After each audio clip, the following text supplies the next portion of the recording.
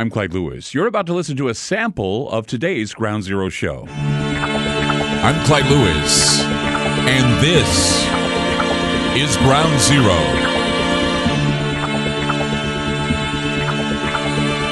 The numbers to call tonight, 503-225-0860. That's 503-225-0860. You can join us tonight, coming across all over the nation, from station to station, about 175 to 200 stations, give or take a few. Also, we're online. You can find us on TalkStreamLive.com, or we also have Aftermath.fm, where you can listen to us from 7 p.m. to 10 p.m. free. We're loud and clear on Aftermath.fm. But if you want to listen to the show at a more convenient time, or you'd like to go back and listen to shows, find out more about our study groups, our own little social media network, our chat room, our news aggregator, Nucifer, and all this other groups and fun things we have, you can go to our digital playground. It is aftermath.media. Not HTTP, none of that stuff. It's just type it in, aftermath.media. You'll type it in, you'll be prompted, and you'll have a subscription, and all you have to do is subscribe. And you get more than just my show. You get all kinds of other great shows. You get all kinds of other great podcasts. You get video. You get documents. You know, if you really want to win an argument, if you really want to do the research, if you really believe in fighting for what is right and what is truth, you'll have all the resources you could ever want at aftermath.media. We aren't just saying, hey, listen to my show and pay for it. No, my show's there, of course, but there are other things that we feel are very valuable, and that is information. Information that's been taken down, information that gets censored. We keep it, and we have it there for you at aftermath.media. Sign up today, aftermath.media. Helps the show. It'll help you, believe me. And you get to meet and talk to people that are of like minds, and you exchange information, and it's just an amazing format. I'm learning new things every day about it. Even though that, it's the brainchild of Ron and Rob Davenport, myself, and a few other people, I still am finding new places to hang out on aftermath.media. So sign up today, aftermath.media. I really liked last night's show. I was talking in the chat room, the Aftermath chat last night, and I actually say, when I really enjoy a show, I enjoyed the show. Because, you don't normally do that. You sit there and you say to yourself, was it a good show? Well, the audience decides that. And the ratings decide that. And everything's all, put together, and you're thinking, was it good? Was it, But I really enjoyed talking with Pastor Paul. I enjoyed talking with Steve, Dr. Sky, calling Dr. Sky. But it never fails. Whenever I do shows about the Bible, there's always somebody telling you don't know anything about your Bible. I know a lot about the Bible, okay? But whenever I do shows about biblical passages and I talk about blood moons and the sun going dark, I get a few religious people that want to get on my tail and say that I've said something wrong, or I quoted a scripture wrong, or interpreted it wrong. Earthquakes, birds and snakes, airplanes, Lenny Bruce may not be afraid, but a lot of people are, and those people always write me, and they take the opportunity to email me and tell me that I'm fear-mongering. They tell me, you spread fear porn for the masses. And I guess, if you want to call it that, sometimes it is fear that motivates people to prepare. But as I've said, end times thoughts and feelings are etched deeply into our DNA. And so if something troubles you and you feel scared, I tell people, hug your cat. I have 3 of them. That's how neurotic I am. I have 3 of them. We have 3 cats. We have Pasquale. We have Luigi. We call him Zool because he talks to us. He talks like he's, it's kind of possessed kitty. And then we had Rusty, and he's this big old cat, loving old fat cat, and we just love to have him around. Yeah, find some love. Hug your kids. Do something to help yourself. Get out of this craziness. It is the apocalypse. It feels like it is. Hell, I'm going to call it. It's the apocalypse. And maybe it's time to do something to avoid the apocalypse we're creating right now. I mean, we've always been told that there are existential threats that are unavoidable. I mean, the planet we live on is unpredictable. And the planet lives on, guys. I mean, the world's not going to end. That'll be too easy. The world's still going to be here. We're going to end. We're going to go away. Bye-bye, eventually. Because people are unpredictable. And we're now seeing history kind of repeating itself because leadership, no matter what political cloth they're cut from, are becoming megalomaniacal sadists.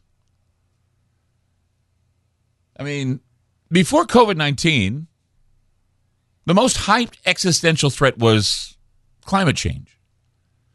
Political personalities like Alexandria Ocasio-Cortez and Bernie Sanders would preach doom unless we drastically changed our lifestyle, putting our end in the world sometime between 12 years, I guess, around 2030, around that time.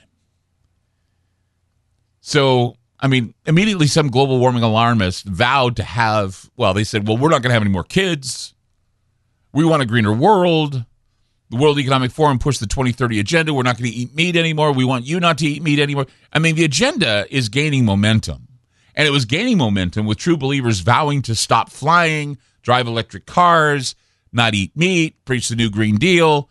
But no one else cared.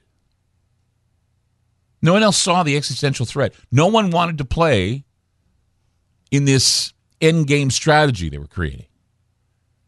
And the reason why is people weren't scared enough to change. Then along came spiky virus. One graphic floated behind the commentators showing a little balloon festooned with spikes. The mainstream media had an obligation to spread corona doom. And they didn't have to be so melodramatic, but death and horror sells, right? Adversarial journalism sells. And the little spiky virus became a political cudgel, along with masks and social distancing and self-imposed house arrests. People have meekly complied with drastic curtailments of their liberties and economic constraints, guaranteeing the destruction of businesses not protected by the government. Now, the rules we were given were, 14 days to flatten the curve, we were told. But 14 days extended repeatedly. With constantly, we see the moving of the goalposts. Now we're seeing a light at the end of the tunnel.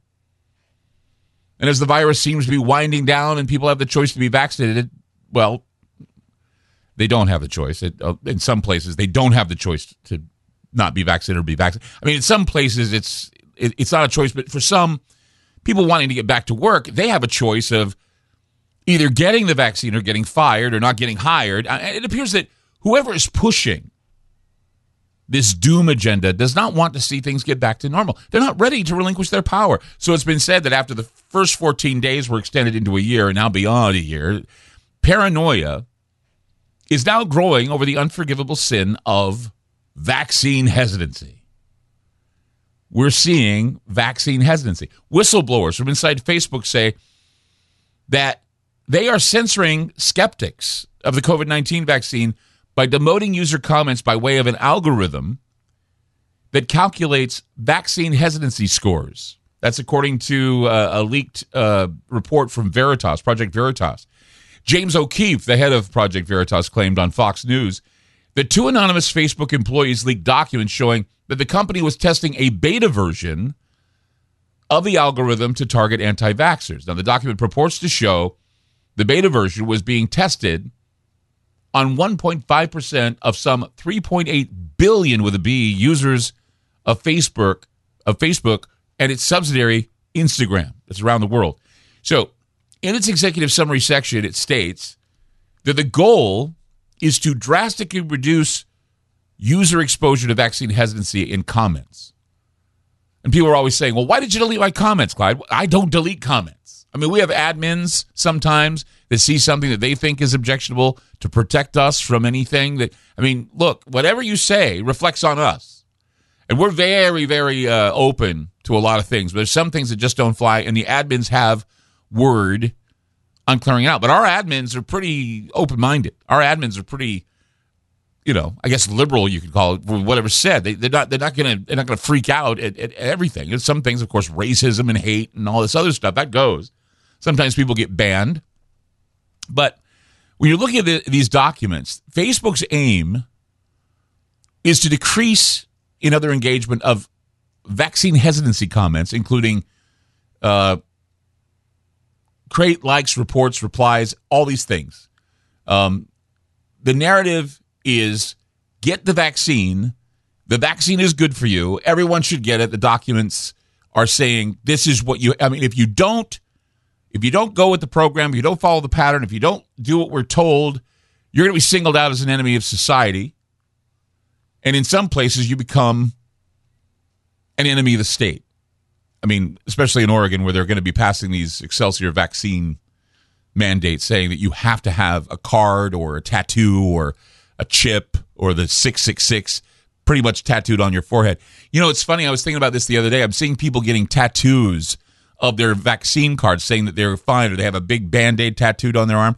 I have a UPC symbol of a 13-ounce can of Spam. And I was thinking about getting that altered to say, you know, vaccine scan. Just have it underneath there. And then if they do scan it, I know it's a little old and it kind of runs together a bit, but if they did scan it, they would see, I'm a 13-ounce can of mystery meat. I'm Spam. I'm nothing but mystery meat that basically can get jabbed or get kicked around or get treated like a slave or a pawn in an endgame chessboard type of situation. That's how I see it. Because we don't have a say, or we do have a say, but many people just don't know how to go about saying. They have to say it. They have to say clearly how they feel, and they have to say it, and they have to demand that they get recognized for what they say. And if you don't like it, you fight it. You don't want to be segregated. You don't want to be another scapegoat. You don't want to be another statistic. 503-225-0860. That's 503-225-0860. I'm Clyde Lewis. You're listening to Ground Zero, and we'll be back. I'm Clyde Lewis, and you've just listened to a segment of Ground Zero. In order to access the complete archive shows and podcasts, you must sign up on our secured server at aftermath.media. It's only $4.99 a month for the archive shows and podcasts. Or if you want access to the Ground Zero online library, which includes videos, audio clips, ebooks, documents, a social media platform, plus the archive shows and podcasts, it's $9.99 a month. Again, that's aftermath.media. That's aftermath.media. Thanks for supporting Ground Zero.